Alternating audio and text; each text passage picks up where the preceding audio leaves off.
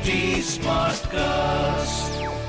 You are listening to a Mint production brought to you by HT Smartcast.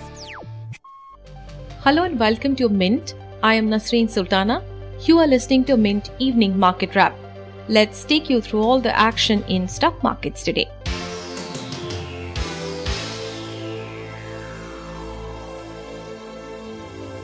Indian markets ended lower for the second consecutive session on Tuesday. The BSE Sensex ended at 52,550, losing 186 points or 0.3%. The Nifty was at 15,749, down 66 points or 0.4%.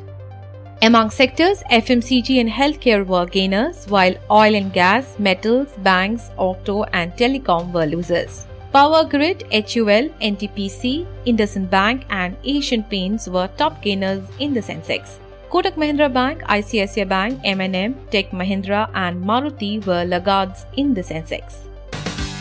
Pharmaceutical giant Cipla has received an import license for restricted emergency use of Moderna's COVID-19 messenger RNA vaccine in India, which has been donated by the US-based firm.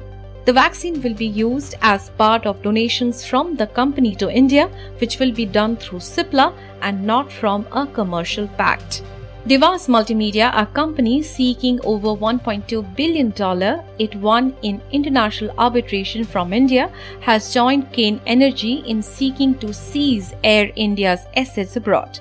Calling the flagship airline an alter ego of the Indian state and therefore liable for the sovereign debts, Devas filed a petition in New York asking Air India to pay the amount or forfeit its US property including planes, cargo handling equipment and artwork.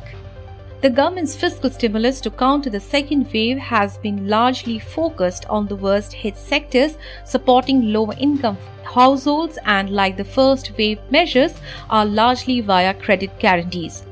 Despite assumption of higher than expected GDP growth for the year and larger RBI dividends, Nomura has revised its FY22 fiscal deficit forecast to 7.1% of GDP versus the budgeted target of 6.8% of GDP due to higher spending.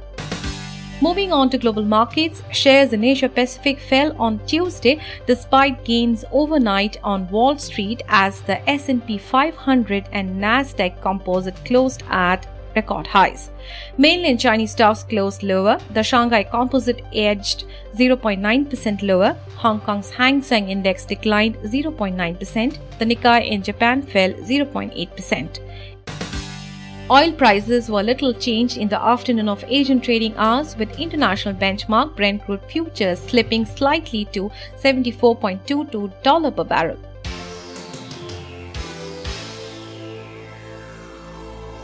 That's all for now. I'll be back with market updates tomorrow. Thanks for tuning in. This was a Mint production brought to you by HT Smartcast. HT Smartcast.